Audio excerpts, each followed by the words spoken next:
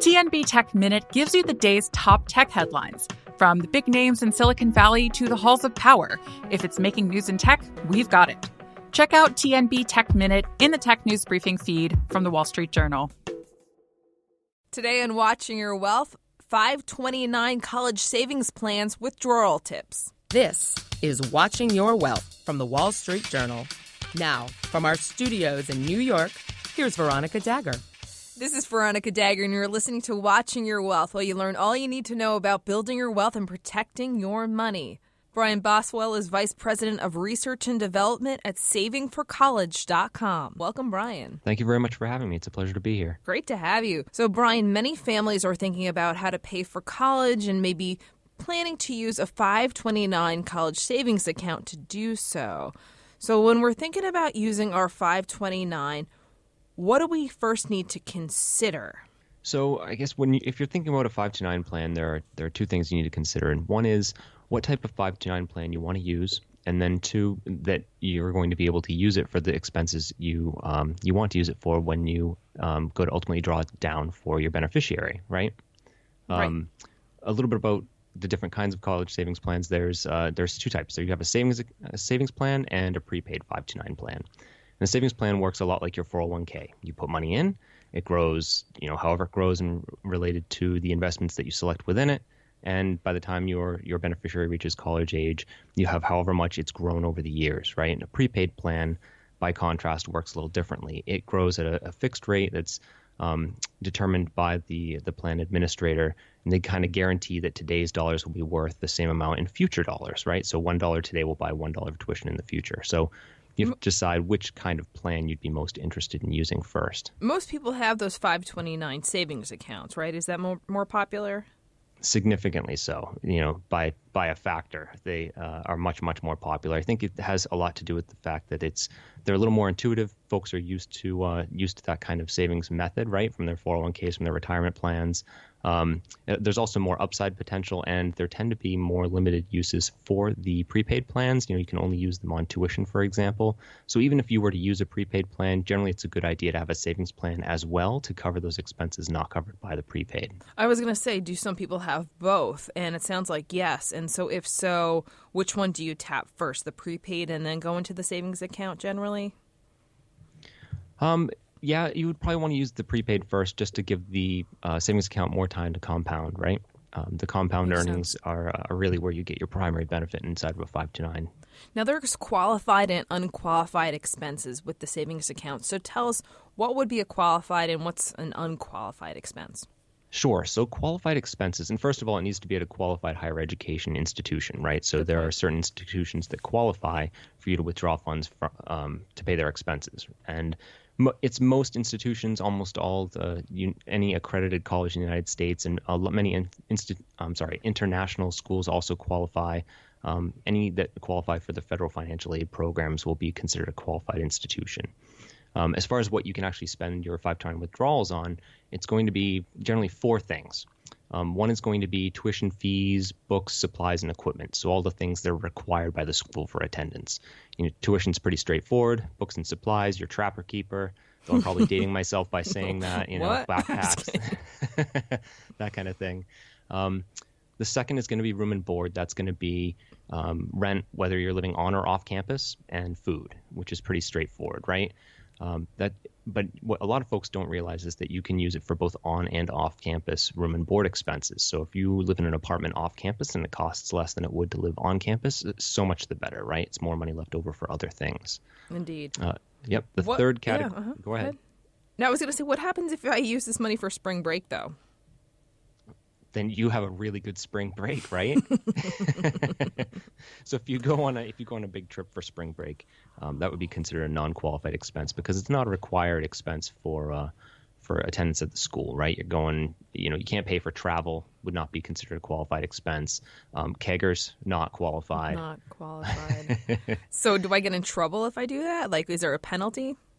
So what's going to happen is if you make a non-qualified withdrawal, if you are paying for something such as you buy a new car and you draw down your 529, then you would owe taxes on the withdrawal plus a 10% penalty fee. Ouch.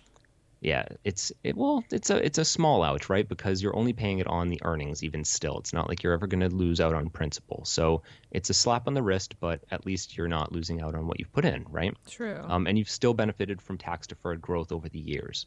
It's really there to make sure that people are not abusing these as tax shelters and that they're being used for their intended purpose, right? Makes sense. Yeah, I don't like to pay any penalties or any extra fees that I don't have to, but I see what you're saying there. What about some of the tax credits families can receive for having a child in college? Tell us about those and how we might want to coordinate those with our 529 plan withdrawals.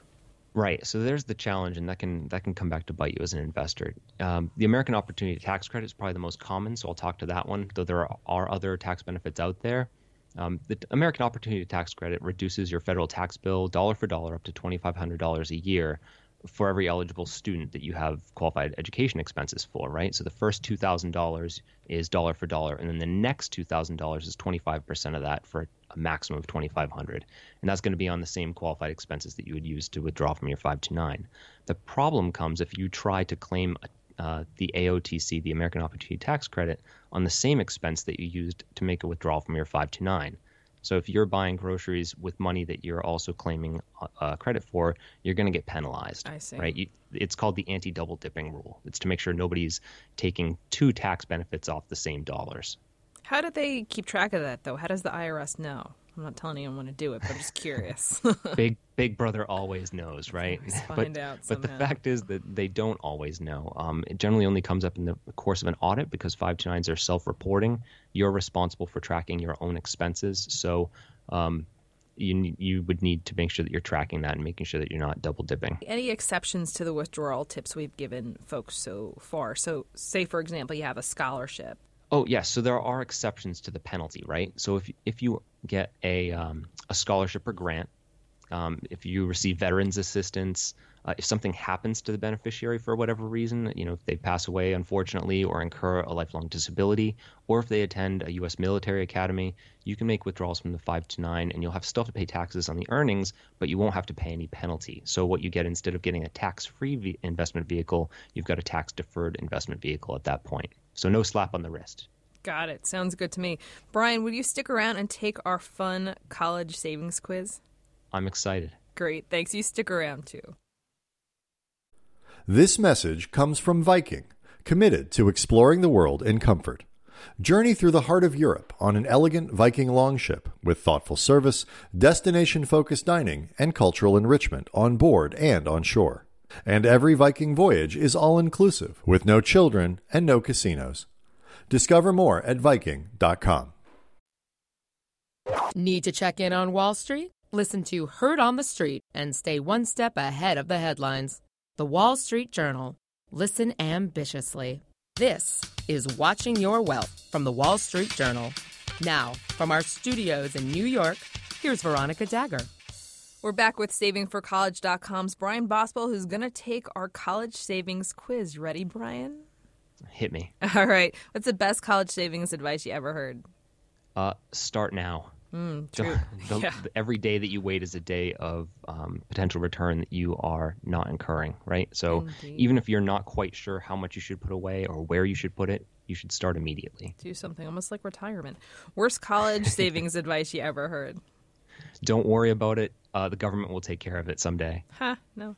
Fill in the blank. College savings can buy. And I wanted their crystal ball if they knew the government was going to pay for it. And fill in the blank. College savings can't buy. Can't buy a degree, right? Ultimately, you still have to earn it. Work for it. And anything they can buy. I don't know if we got that one from you. Anything that we can. College savings can buy a brighter future for your loved one. Nice. If you won $1 million after tax, what would you do with it? It's funny because $1 million is exactly the amount that it will cost me to send my triplets to college. Oh, according my to goodness. college savings calculator. Wow, Dad. You figured that out, it sounds like. Oh, wow. Well, hopefully they'll get some scholarships, too. Exactly so. Got it. Well, that's great. Thank you so much for joining us, Brian. It's my pleasure. Thank you for having me. Great to have you. And do you have a personal finance or college savings question you'd like us to answer? Email us at podcast@dowjones.com. This has been Watching Your Wealth, a production of the Wall Street Journal. I'm Veronica Dagger. For more information, check us out at wsj.com/podcasts. Thanks for listening. Follow the Wall Street Journal on your favorite podcast app. Search WSJ on Apple Podcasts, iHeartRadio, Spotify, Google Play Music, Stitcher, and any Amazon Alexa device. The Wall Street Journal. Listen ambitiously. This message comes from Viking, committed to exploring the world in comfort. Journey through the heart of Europe on an elegant Viking longship with thoughtful service, destination-focused dining, and cultural enrichment on board and on shore. And every Viking voyage is all-inclusive, with no children and no casinos. Discover more at Viking.com.